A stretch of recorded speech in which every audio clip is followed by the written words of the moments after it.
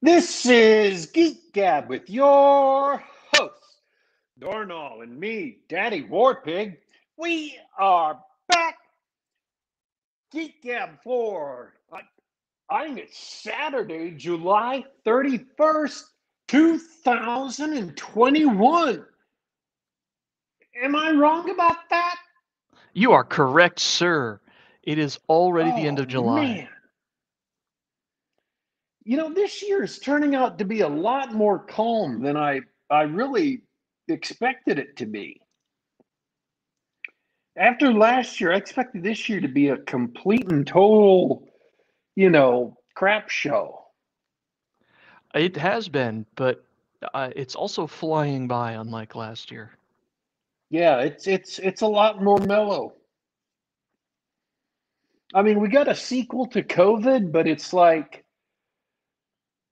COVID's weaker brother, the Delta variant is it's like the lazy COVID. It's just basically refusing to really hurt more than just a teeny tiny fraction of the people the original COVID did. And I know there's probably some nudnik out there putting their hands on their hips, some Karen out there saying, well, people are dying. You can't make a joke about that. And I'm just saying, look, I'm just pointing out it's not barely hardly lethal at all. There are almost nobody dying from the Delta variant. It's just not, kind of the nail biter that COVID was last year. Right. It's really funny the way people are reacting to this. All signs point to it being rather contagious, but relatively harmless. And forgive me for making light of the situation, but put me in the camp of people who thought the original COVID wasn't particularly threatening either. I hope I don't get us kicked off YouTube for saying that. Um, yeah, but there are some people who I think are way overreacting in certain ways, like Australia. This is not political, by the way, because somebody just mentioned this on Twitter when I mentioned it. They're like, "It's Mad Max out here, man." Uh, Australia just banned leaving your house and banned travel unless you've got a passport. Crazy. So, Yeah, there are people way overreacting. Um, so that's like cyberpunk future all the way out in Australia. it's something else. Yeah, to answer Jeffro's question in chat. Hey Jeffro, good to have you hanging around. We'll get to chat in a second, but yeah, people are reacting. People are overreacting. In fact, um, I never expected Australia to go crazy like that, but wow. Um, this Uh, is this is modern life, guys. guess what they're doing in France? Rioting. Yeah, they're going the whole other way. They're not just rioting, they're storming the Bastille. Oh, it's been a couple hundred years. It's about time they did that. Yeah, I was thinking it's a nice sequel. Yeah, they would do a good old fashioned French Revolution again. So they're upset in France. They went completely the other way from the Australians. They just decided, hey, we're not putting up with this crap anymore. Yeah, So, and to put it into perspective, France has been rioting for like 2 straight years. It's not huge. It hasn't overtaken the whole country yet, but so we don't notice it. They've been rioting for like 2 straight years. I can't think of a less popular government than France's government right now. so And then they don't have a parliamentary system because if that was England, he would have gotten a no confidence vote and been out on his rear, right? that's right. He's the president, not a prime minister. He's Okay. legit president. I think they might. I don't know if they have a parliament, but he's definitely not vulnerable in the same way as. everything else, as other countries, as you suggested. So we're Um, talking politics today. That's it. You wanted to hear sci-fi stuff? F you. We're talking global politics. I don't know that much about France, except yeah, someone mentioned yellow vests in chat. Yeah, the French have been low-key rioting for like 2 years now. They're angry about a lot of things, and more restrictions for COVID, whether you feel they're justified or not, is not what they needed right now in order to, if you wanted to calm them down. um, Megabuster let's Shepard, see. with the assist, he confirms they've got a system closer to the U.S. Okay. Yeah, that's what I thought. So they're Yeah. waiting for national elections, which I predict possibly might not go well for this president, who got slapped in a crowd. I think we talked about that once. We're not talking about politics qua politics. I mean, like we're not debating political people and parties and issues and stuff. We're talking about actual structural political science politics. That's different. So Australia's going like Nazi Germany, papers, please. I know that's not technically Nazi. Do I have to do that? Do I have to throw those little like asides to reassure the idiots out there that I know it's not actually Nazi Germany? They're not technically flying Nazi flags. They're not technically wearing SS uniforms. We know that's not what they're doing. But Or can I just ignore those people? I think you can ignore those people for now. Yeah, if those people are listening to this show, they're in the wrong neighborhood anyway. Exactly. That's what I was thinking. You're listening to the wrong show if you don't understand that we know it's not literally Nazi Germany and Australia.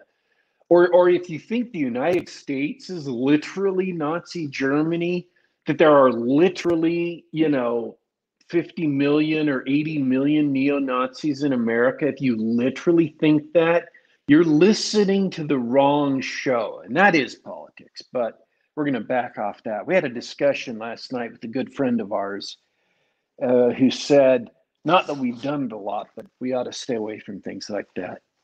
I wanted to discuss. Well, the reason why I bring that up is because we've said this before.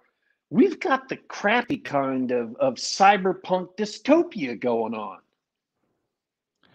Yeah, I was really hoping that there'd be a dark future with crazy firearms and machines and flying machines, and I wanted to plug my computer directly into the base of my skull by now, and it's just not happening. Instead, it's an Orwellian kind of nightmare. It's mixed with the cyberpunk dystopia. If Orwell could have conceived of these giant corporations, and who knows, I haven't read everything he wrote. Maybe he would understand it. But it would be cyberpunk by way of Orwell, or Orwell by way of cyberpunk, depending on how you want to look at it. I got a cool Venn diagram the other day that I was going to repost, but I haven't yet. But it's got all these things listed. And let me read them off. They're all in overlapping circles. 1984, They Live, Brazil, Fahrenheit 451, Brave New World, The Matrix, Soylent Green, Idiocracy, Mad Max, Lord of the Flies, Animal Farm, and Hunger Games. And right in the middle, where all these circles intersect, is a big pin, and it says, "You are here." Perfect. And what's sad is it's kind of true. It really is. All these visions of the future, how it could go badly for us. A little piece of each one came true. Yeah, we got the smorgasbord. We got the dystopia smorgasbord, and it's just great. Um, So there were two things I wanted to talk about before we got to the main topic of the show, not including the lame cyberpunk dystopia without cyberware yet that we live in. Um, See, that's where the Mad Max in Australia thing kind of clued in, is because we got part of Mad Max. The circle is complete. The Venn diagram is The complete. circle is complete with the diagram.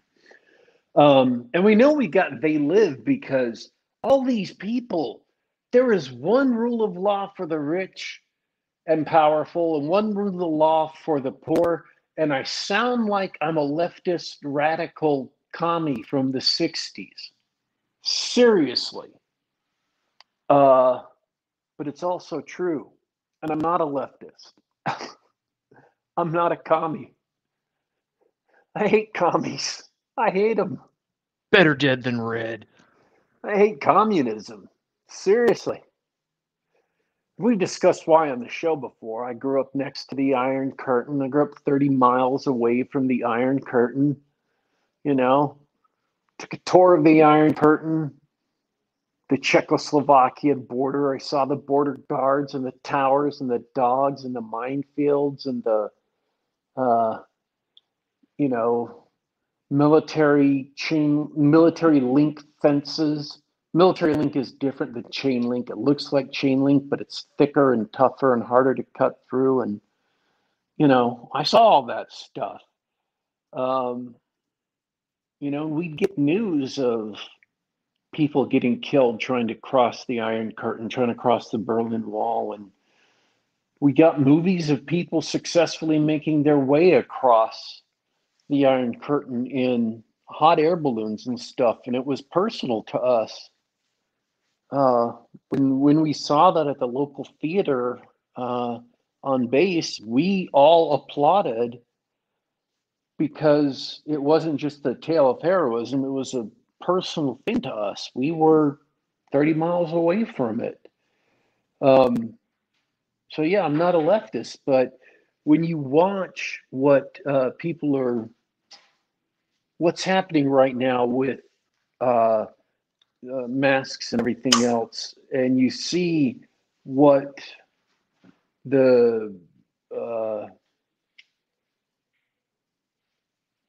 rich and politicians get away with, what governors got away with, flying around without masks and things like that, and what normal people get hammered for, what connected people get away with, restaurants being able to stay open and have parties in there with people without masks, and poor people who are not connected, who have restaurants and they get shut down and their entire life savings is drained and their businesses get shut down. You know, it is literally what the left used to complain about it, only now it's true. That's the difference, is when they used to complain about it in the 60s and 70s, it wasn't true. They were exaggerating, they were lying. But now it is true, and it's those same leftists who are doing it. What they were complaining about wasn't flaws with America, it was warnings about what they were going to do. And that really peeves me off. And that's the cyberpunk dystopia we live in. Cyberpunk as a genre wasn't a warning about how bad America was. It was a warning about how bad the left would be when they got into near total power. And you can say that's politics, but it's only political in the sense that cyberpunk itself was a political genre.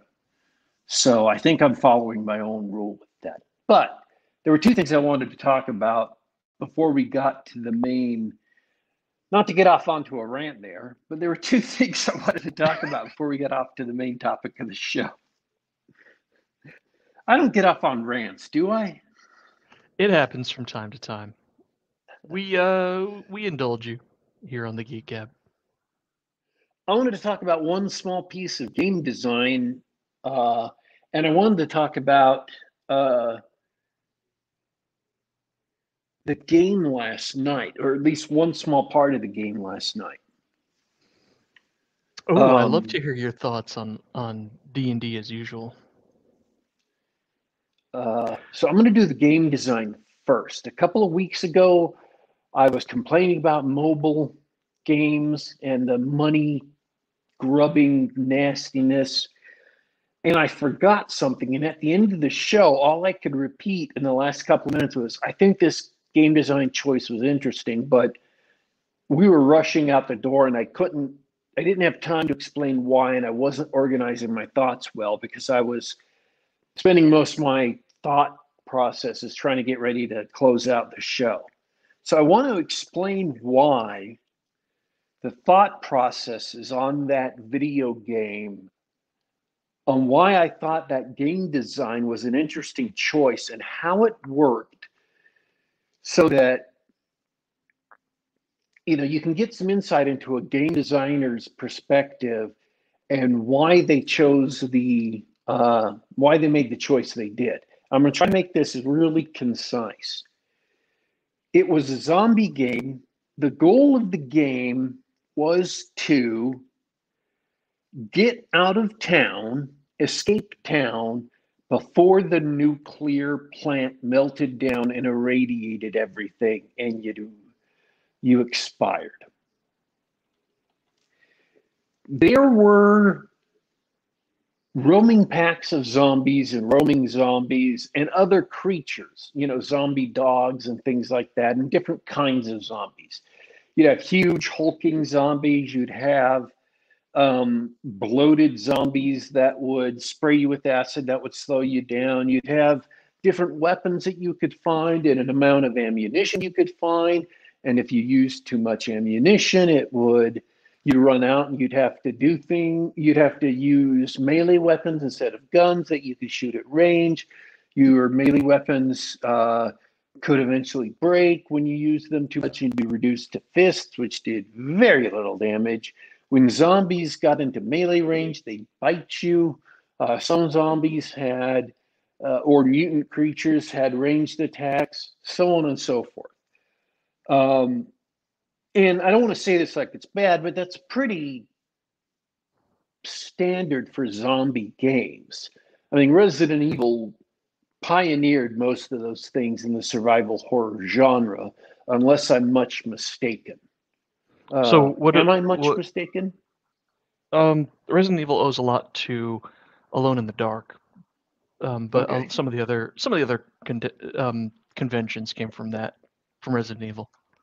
So what about the game is interesting, or what game mechanic did you want to bring up? When you got into fights, the worst thing that can happen to you, so you have an absolute hard coded deadline that varies according to the difficulty of the game. The easiest setting has the longest deadline before the power plant melts down.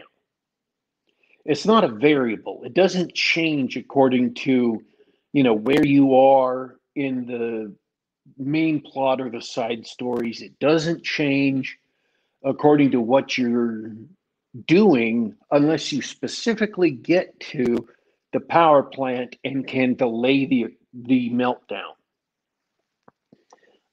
which is a Chernobyl style event. It's not just a nice meltdown. It's an explosion that irradiates the city. So it's not one of these plotty things like you get in some games that it's a story thing. It's a hard deadline you're up against. And obviously at the highest difficulty level, it's a pretty short deadline. So that's the time limit you're working on.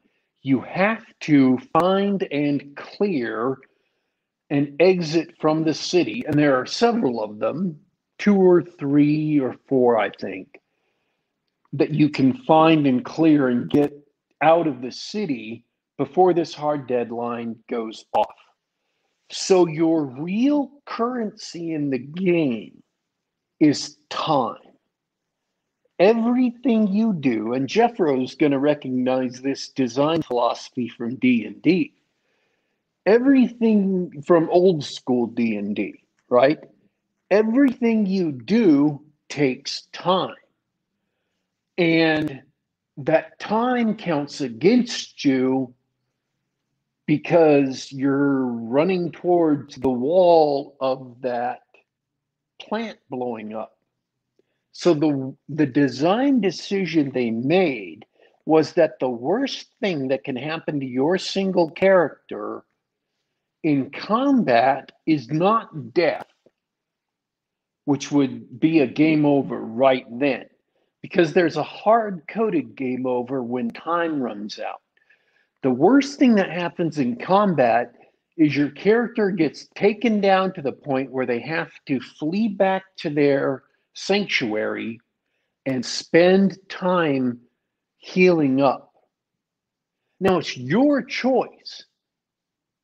Time being a resource that you have to manage. It's your choice how much time you spend healing.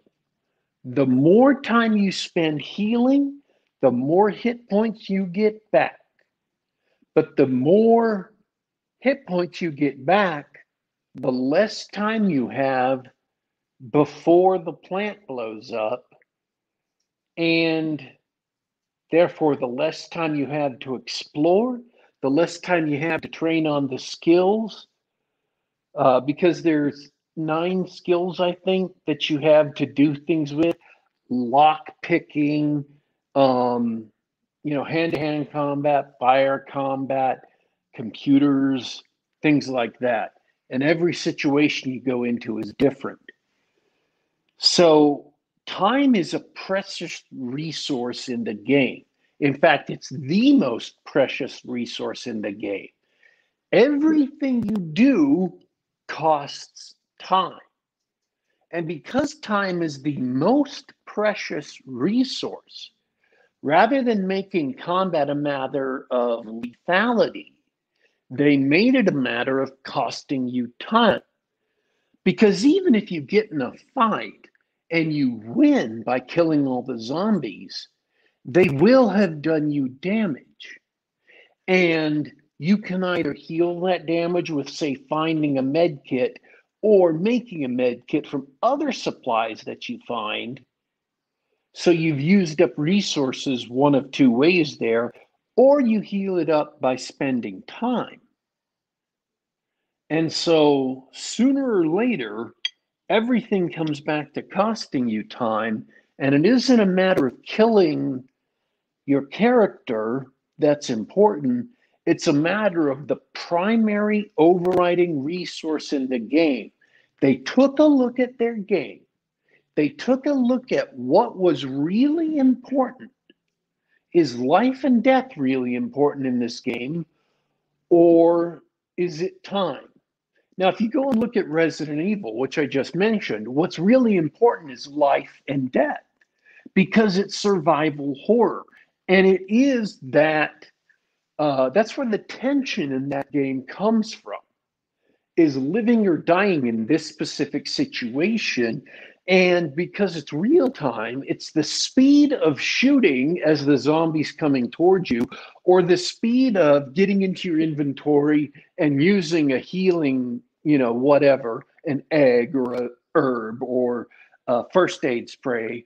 And so in Resident Evil, it is life and death. And so that's what it's based on. And so that's why you want to use life and death as the precious resource.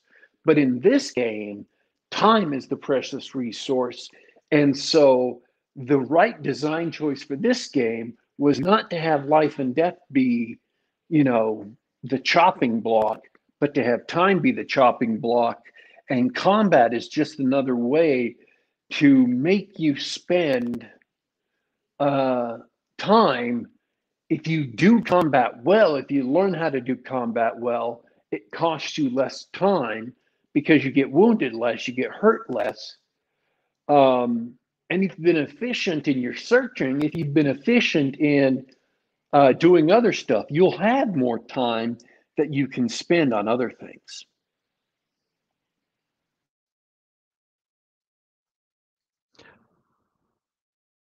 I think I see where you're coming with that or going. It sounds like my main takeaway was that this isn't an arcade style game where you mess up, you lose, you die, and then you move on.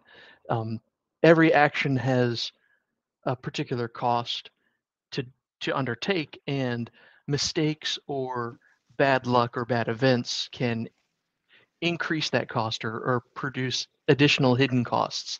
And so you want to try to maximize helpful actions and minimize hurtful actions, instead of, like Resident Evil's challenge. The way I describe it is the survival horror aspect is, can I live long enough to the next healing item or the next clump of ammo that's gonna, can I survive long enough to get the next bit of ammo so that I can keep surviving?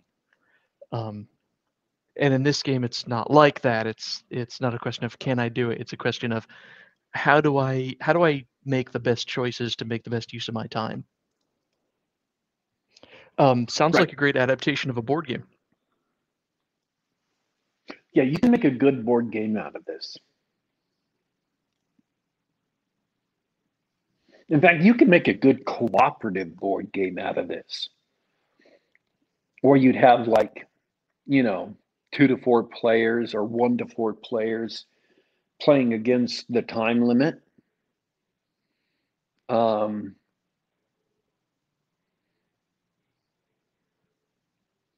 yeah, you could take that same central idea and uh, you could do it with anything. I mean, well, and even like Arkham, Arkham Asylum kind of has that built in because in some of the scenarios, so many monsters come pouring forth that you really are just working against the clock. Um, in effect, you're just working against the clock because sooner or later there'll be so many monsters that there's no way you can attain the goal of the scenario that you're fighting against.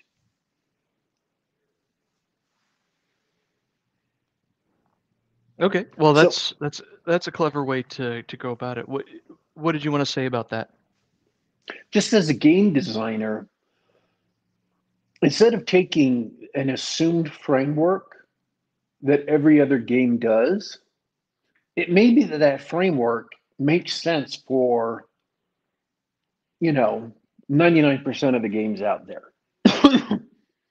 For first person shooters, getting killed and restarting at a save point or, you know, when the player saves whatever, that may make perfect sense and you don't want to screw with that because it's not, you know, it's not going to make sense. You're just going to ruin the game by doing something cockamamie.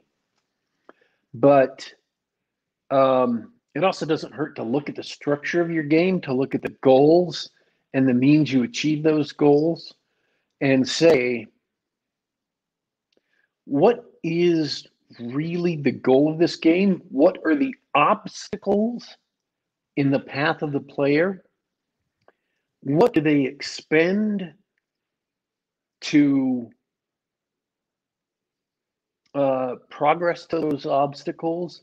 And what's really, really important?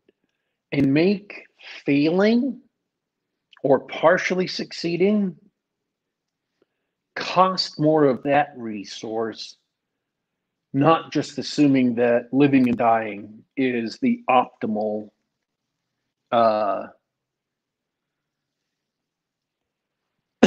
excuse me, is the optimal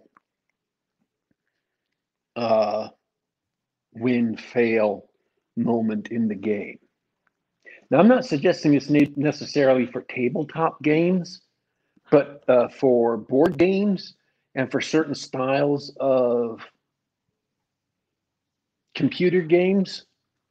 I actually I was going to talk about tabletop games Oh, okay. in that respect. Shoutouts to chat. Jeffro is obsessed with time. Glad you could join us today. Yeah, time in D&D. What happens when you think about um, the costs and risks of being your life or your character's life, right? You know, that's it, you lose. That's the attitude that a lot of people come into a standard game of Dungeons and Dragons with. At least in the second, third edition mold of you have a character and your goal is to make that character as rich and powerful as possible and not die. Um, so that says two things to me. When that is on the line, that creates the type of game that D&D became, which is it's all about your character, you know, life or death. And as an aside, I'd like to point out that that's why fifth edition mostly fails. Uh, a lot of players, or a lot of players fail to transition because it's no longer about that. It's possible for a character to die, and if you're playing with a room temperature IQ, it becomes more likely that your character is going to die. But the challenge isn't about that anymore. It's very difficult to actually lose characters in fifth edition. The goal is, you have to find other goals or there's other failure conditions, or if you're playing with the right types of people, there are no failure conditions. Um, which is one of the reasons why I call it more of applying that principle that you spoke about to a tabletop game. It would be like having uh, a mission where the let's say the antagonists or the villain or what have you have a specific plan, and everything you do costs time. And if X amount of hours pass or X amount of days pass, something, this sort of thing happens. You can't. The antagonist has performed part of his plot, and that's it. Um, what's another implication of that?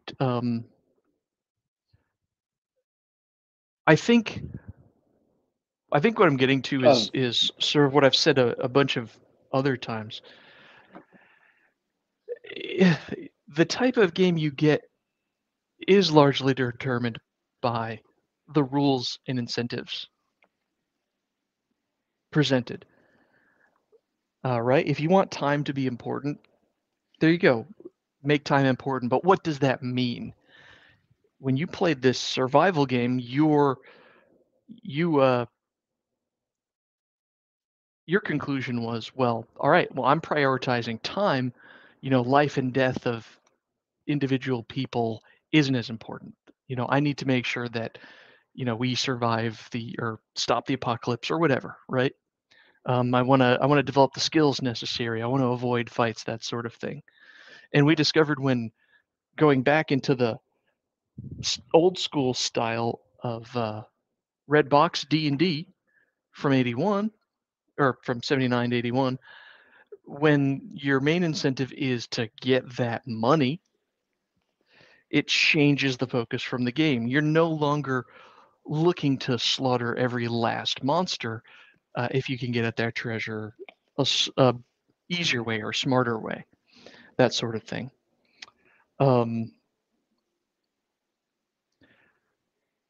It just depends on the type of game, which is why we were confused by Traveller. Traveller didn't seem to have a well thought out incentive or reward structure. There were all these structures for exploring planets and stuff, and that's fun and all, but you get together and you're like, oh, what's the point of playing? What are we trying to do here?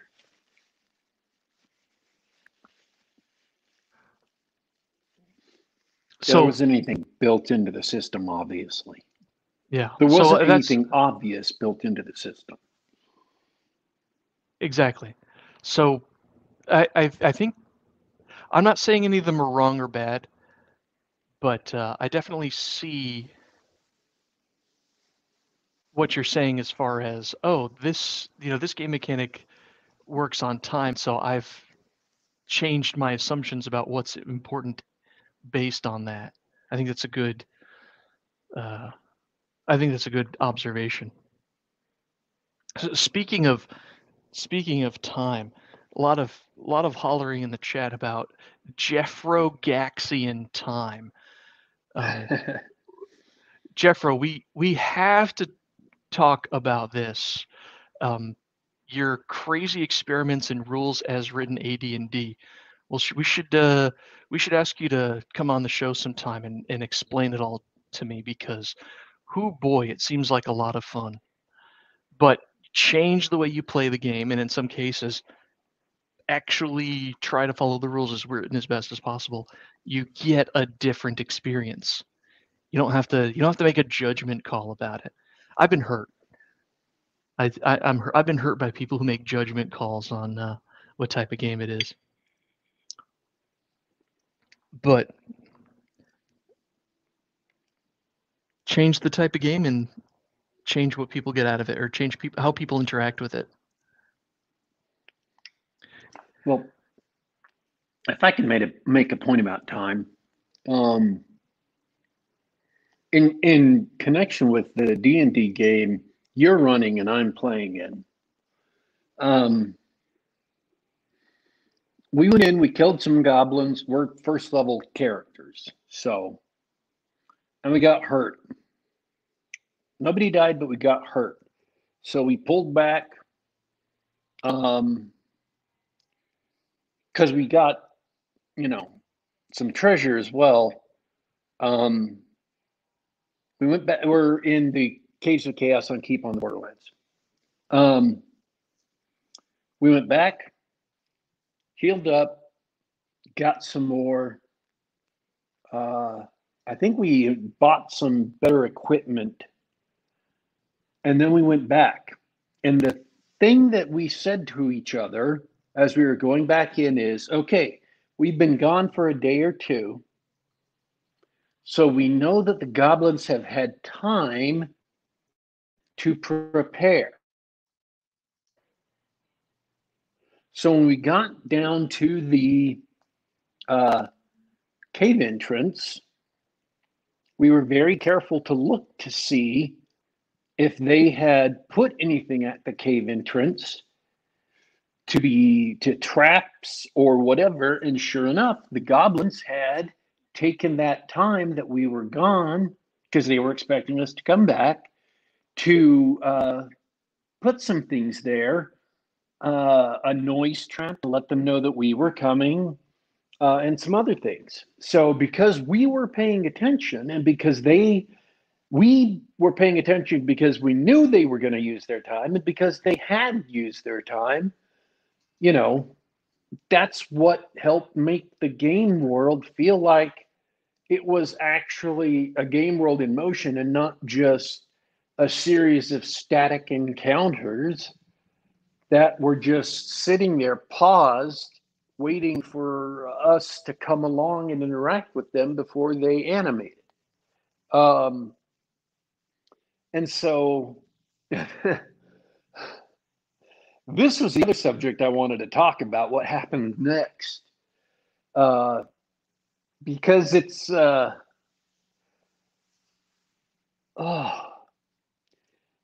dice rolls meet even a well-prepared party, or a party who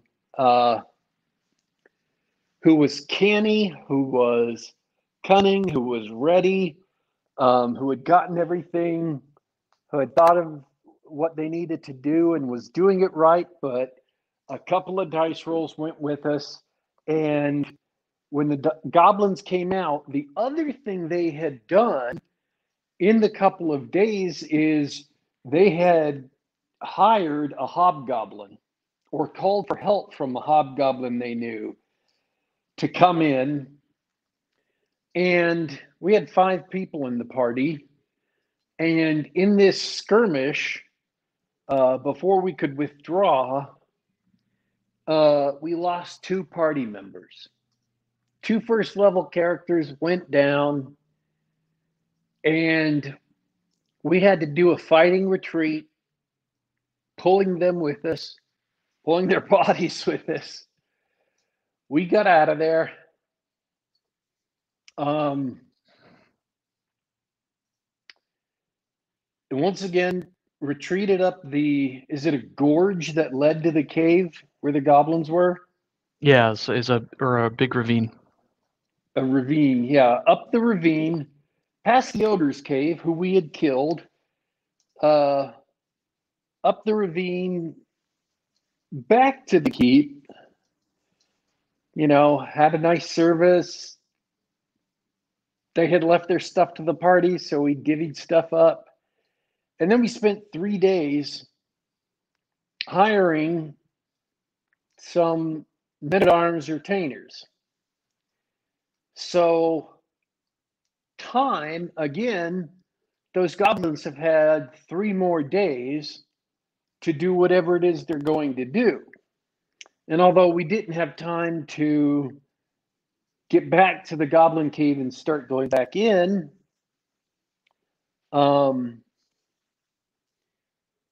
we do have more people, but they've had more time to prepare. So we're going to see what's what next time we go back. But we have learned a harsh lesson on taking additional people with us. But then again, we didn't really have money or motivation to take people with us last time.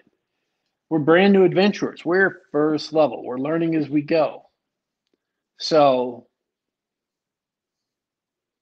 and as a player, I was kind of waiting for that anyway. Honestly, I was kind of waiting for my first level character to die because, well, it's all Jeffro's fault. I've been reading Jeffro's posts on his Trollopolis campaign. And again, we do want Jeffro to come on the show and talk about his Trollopolis campaign. Because I've been reading his Twitter posts, but I don't know that I've caught all of those.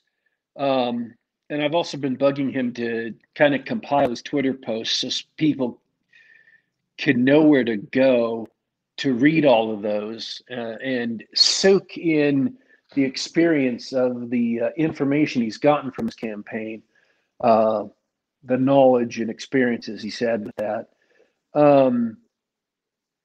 But I was looking forward to my character dying. I'm like, I'm going to do my best to keep him alive. And I've invested the money. He's an elf, a D&D elf, which means he's a fighter magic user who has roughly, 2 years of XP before he gets the second level. But I've invested the gold pieces to try and keep him alive. But I was kind of looking forward to him dying and just rolling up a new character because that was an integral part of first edition D&D or white box D&D or even BECMI D&D, which is what we're playing. We're in basic right now because we haven't even hit second level, much less, third level or to get into the expert set. Or expert Never going to fourth, happen. I don't know. But yeah, we've just started hiring hirelings and retainers last night. We got 2 frontline fighters and 3 guys we outfitted with pole arms for second line fighters, and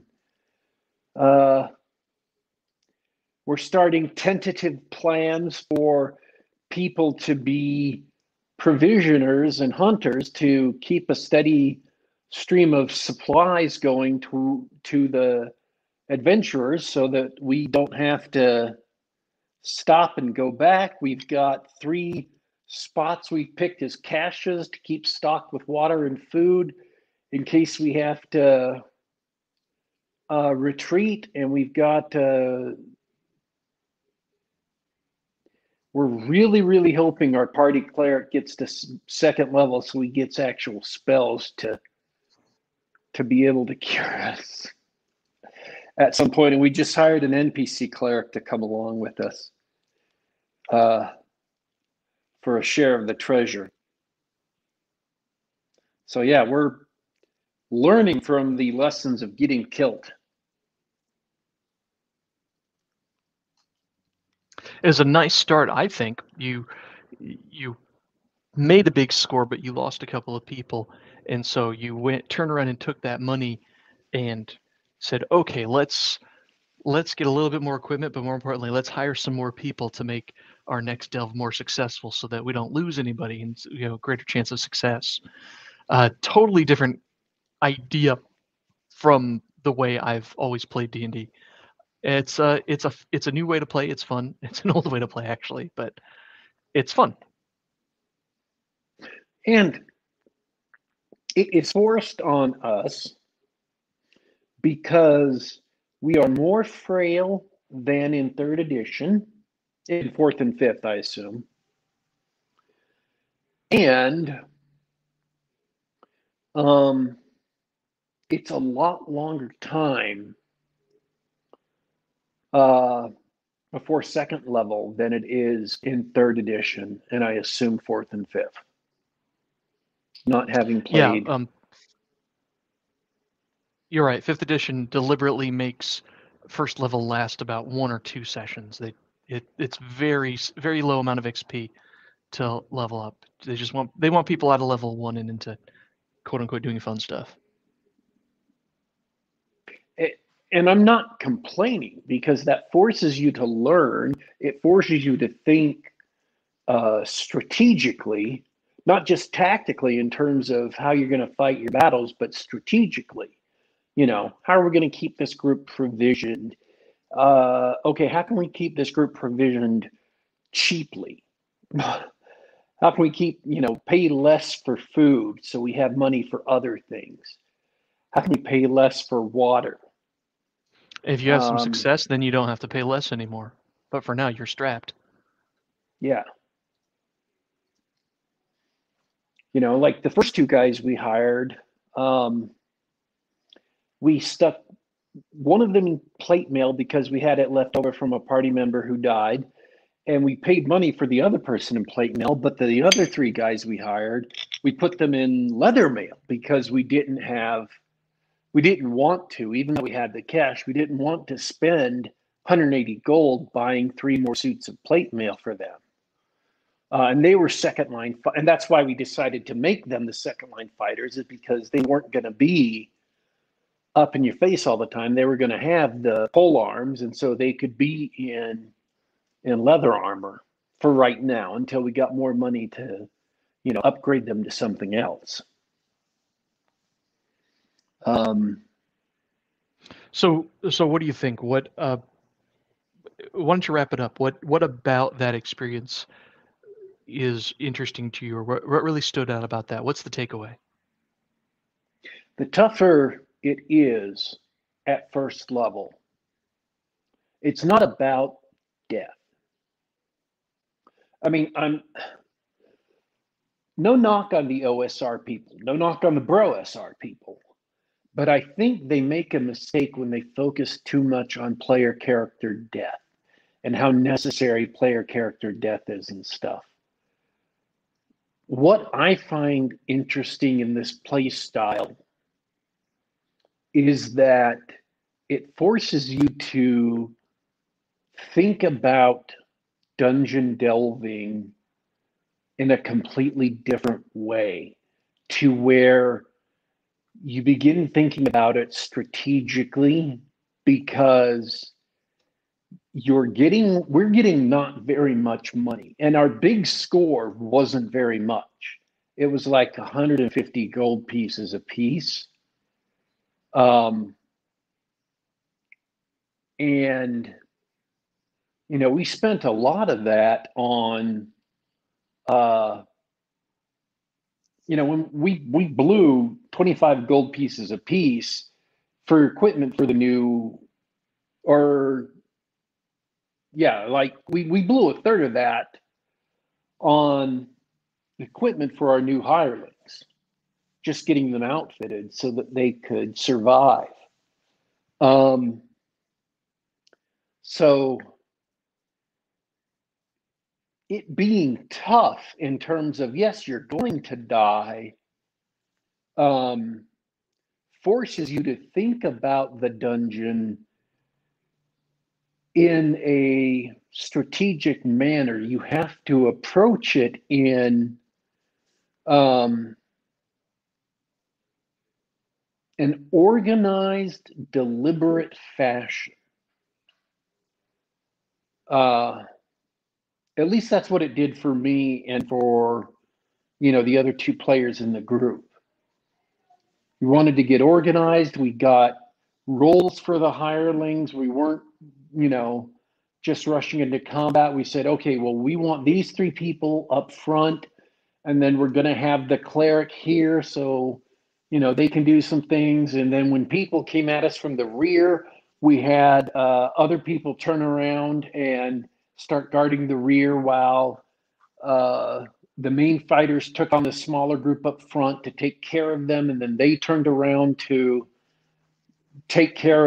start guarding our back. And then when things went south, they held the line while the cleric and the other guy grabbed the bodies and dragged them out. And then we started retreating, doing a fighting retreat. I mean, the same thing we had to do during the fight when things went south was the same way we had to approach the dungeon, and the same way we had to look at everything as a resource. We went into a crypt and we cleared out the crypt, and then we used that crypt, and it was a small crypt. It was like 3 chambers. Um, we used that crypt as a cache spot where we could leave some supplies, a couple of casks of water, some dried food there.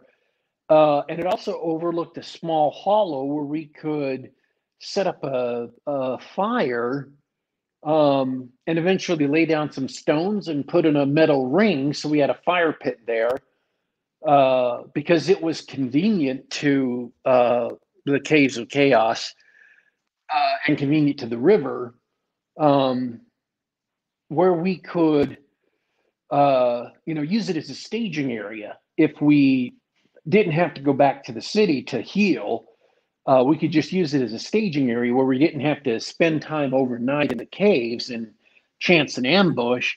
And because of the way the hill was shaped, when we lit a fire in the fire pit, we couldn't be seen except for the one specific direction in between the two parts of the hill, um, in between the two shoulders of the hill. So you're thinking about those things. You're thinking about, okay, what's the terrain shaped like? If we light a fire, who can see us?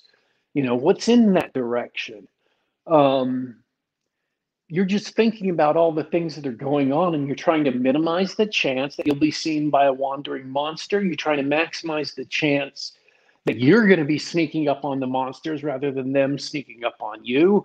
You're trying to utilize all the resources you've got, um, and trying to eke every last bit of gold and coin from whatever it is you find, not just because it's money to have money, but because it's money because you need that money to buy supplies for food and water, and armor up your uh, retainers, and you know make sure your mule is taken care of, make sure the cart gets repaired if it needs it, and then upgrade things when and as you need to or can. Uh, and it also aids actual role playing. Like, we've got 5 retainers with us now. We've got 5 men at arms. And so I took time to take the oldest guy there, make him the sergeant so he could transmit orders to everybody else when we need to give them, so he could transmit orders to the 4 other soldiers we hired, and we had to give him a raise because of his duties. And none of that's in the rules, none of that's in the rule book. But if you've got 5 guys that are along with you and they're NPCs, yeah, we're going to control them by moving them around in the map. But you need somebody to be the sergeant of that squad. You just do. And he can help them keep their armor in maintenance, make sure they go to bed on time, make sure they're doing their watches when they're supposed to, make sure they're maintaining their arms and armor, and eating right, and washing themselves and doing all the things they're supposed to do. So we just needed a sergeant, so I made him the sergeant. And that's just role playing, right? And then we're doing other little role playing things, like we took them out to dinner, so they'd be we could get to know them before we went out into the depths of the dungeon. We just had a nice dinner with the party, the three adventurers, and the men at arms we hired and the cleric we hired. It's not in the rules, and I get the feeling that's not the sort of thing that would go on in Jeffro's campaign necessarily, but I like the camaraderie of an adventuring company, even if they're NPCs. We've got them along with us. We might as well, take a couple of seconds because it just took me saying, "Hey, how much does it cost to take us out to dinner?" You told me how much. I said, "Okay, I'll spend that amount of gold pieces and we'll take everybody out to dinner and just sit around talking about it." And then we moved on. We didn't spend like an hour role playing it all out. We just talked about it, did it, moved on. Just something we know. I like all that. Approaching it strategically, thinking about how to use our resources, taking advantage of what we find in ways that maybe they didn't expect as a game master. And as players, we may not have thought of beforehand, but getting it all set up and making plans for the future I when things get bigger or when we need them, like hiring hunters to go hunt game or a provisioner to go source food for us in the next town up the road so that it's cheaper than what we're buying at the cutthroat prices we're buying at the keep. yeah, I really I thought the morale boosting actions you took were very amusing because my reaction, of course, was these men at arms. They're just mooks, basically, these faceless guys who are there to help you succeed in the dungeon. And by that, I mean sometimes they're going to soak a little damage and die. Um, I think it's valuable to maximize their potential morale, especially with everybody having an average charisma score. But getting to know them, that did sort of made me chuckle to myself inside. I was like, "Oh boy, you're a blade of meat shielding. Never name your pet your livestock. Name your pets, not your livestock."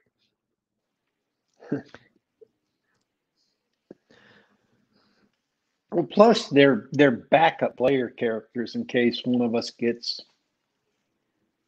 whacked Yep, again. I'm hoping to see that happen. I'm hoping to upgrade a man at arms I for was temporary sake. I was also stealing ideas from the first edition DMG to hire more people because there's rules on how to find hirelings and stuff, putting up handbills and hiring a crier and uh, hiring the uh, barkeep at the tavern to uh, talk to likely candidates for us. And I'm like, yeah, let's do all that. Turns out we didn't have to do all that, but I was all excited.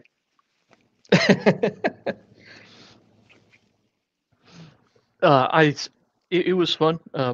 As a DM, I really didn't do much. I was just sort of preparing NPC actions in the background and responding to your guys' questions. So, from a DM's perspective, on the one hand, it wasn't exciting and action packed. On the other hand, uh, it was fun to interact, and it was very satisfying to see the players actually think and interact with the world as if it were a real world, which for me is that's where tabletop role playing games become the best for me when I'm thinking about the game as an in-game world and the actions I take make sense, or if I'm running the game that if I don't have any mechanics or rules right in front of me that to handle a situation when a player comes in and really thinks about it and says, "Hey, what if I do such and such?" and we in that shared hallucination, that shared mind space, we all, everybody understands, okay, this is how the world works. I'm thinking about it as if I'm actually a character in this world. Here's how I interact with it. Those are my favorite parts. And so it was really satisfying that the rules and the sequence of circumstances created that situation. And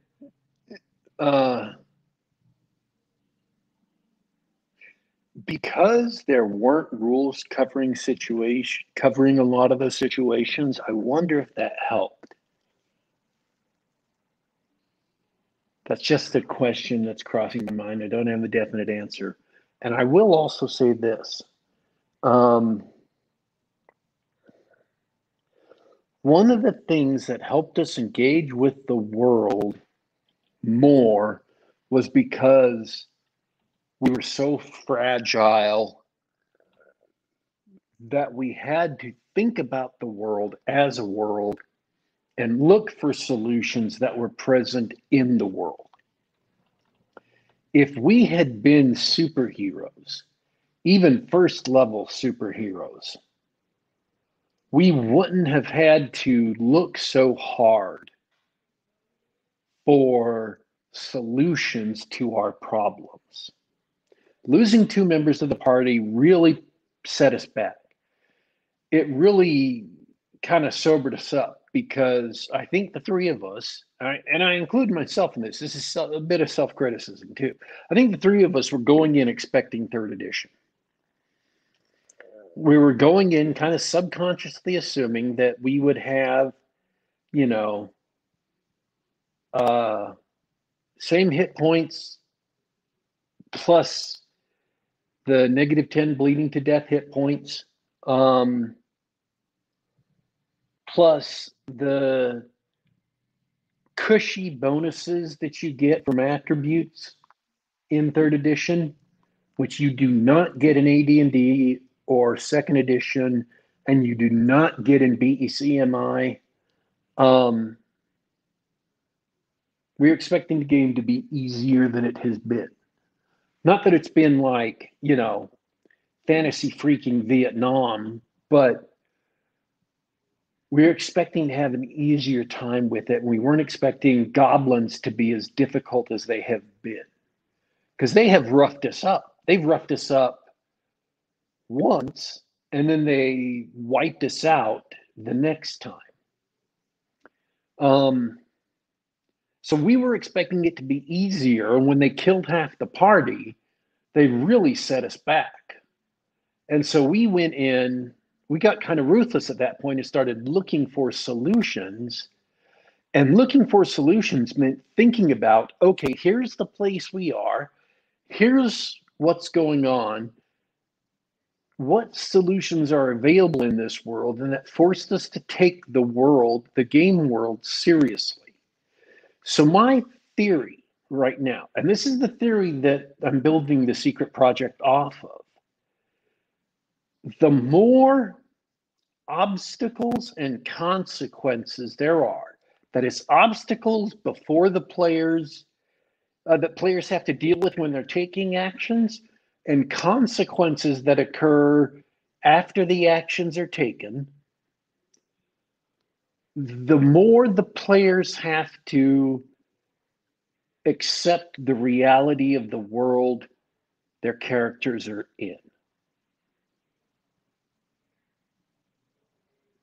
Well said.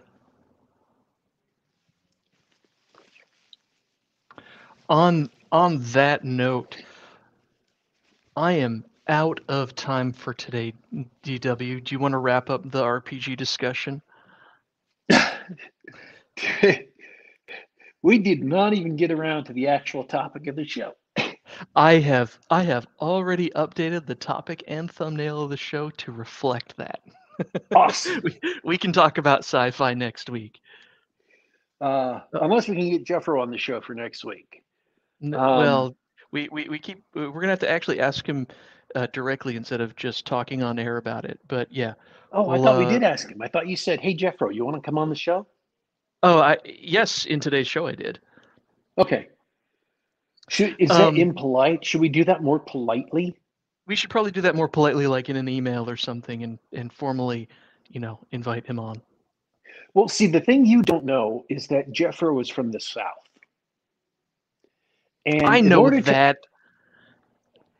but what you may not realize is in order to ask someone from the South something, you have to ask them 3 times because that's when it stops being just politeness and starts being a real request.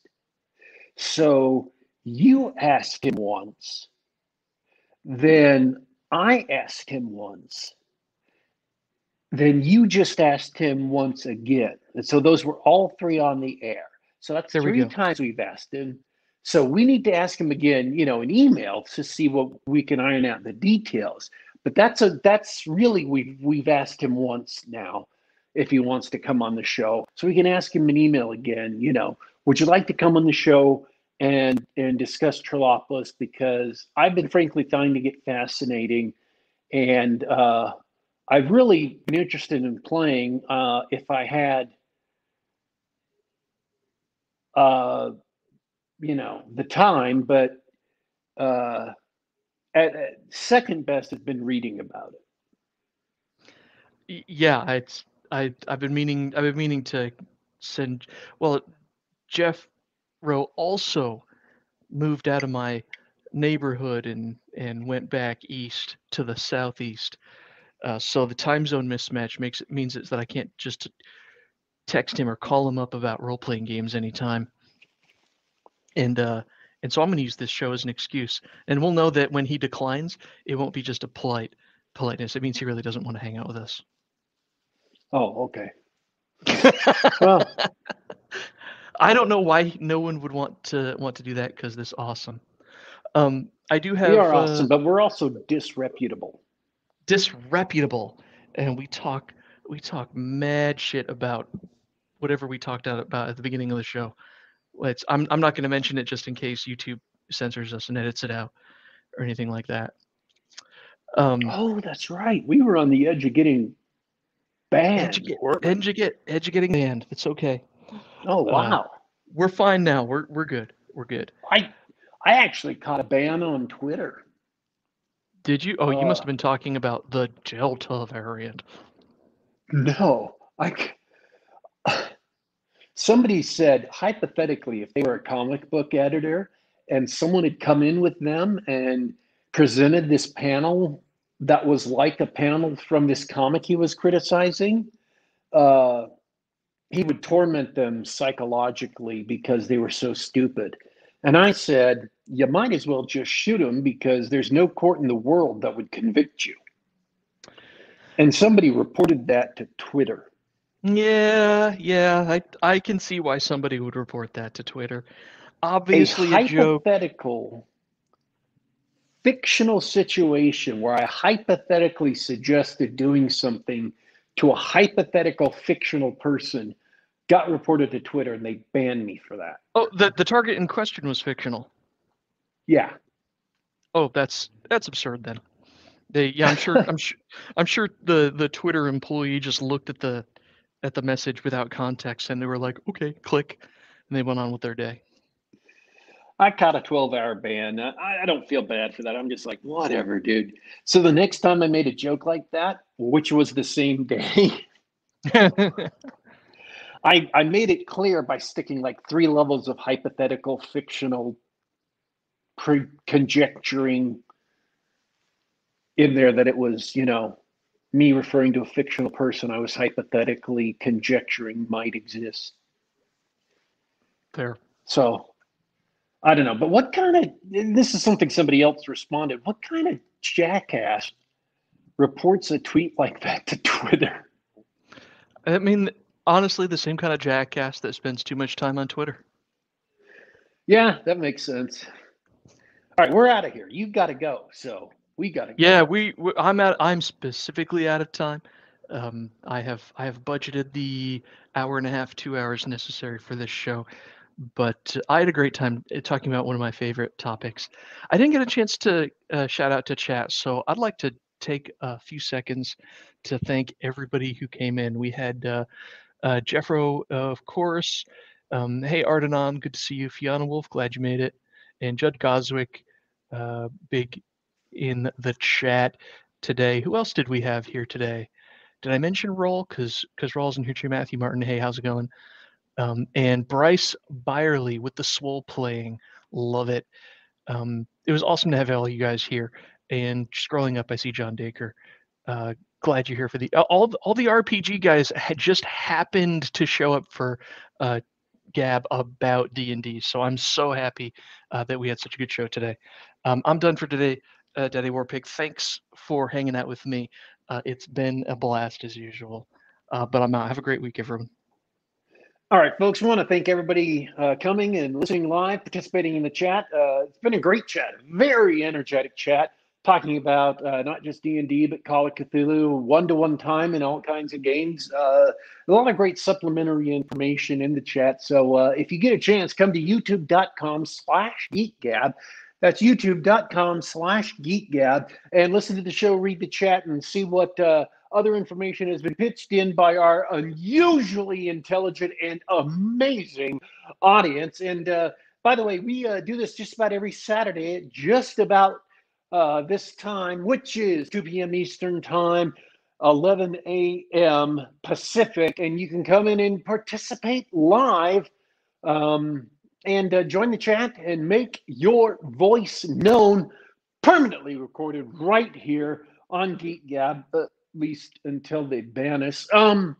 But if you can't make us, if you can't come and listen live, you can listen to us later on the Google Play Store, the iTunes Store, and on SoundCloud.com. You can download us and listen to us on the device of your choice, because that's how much we care. We want to make it convenient for you.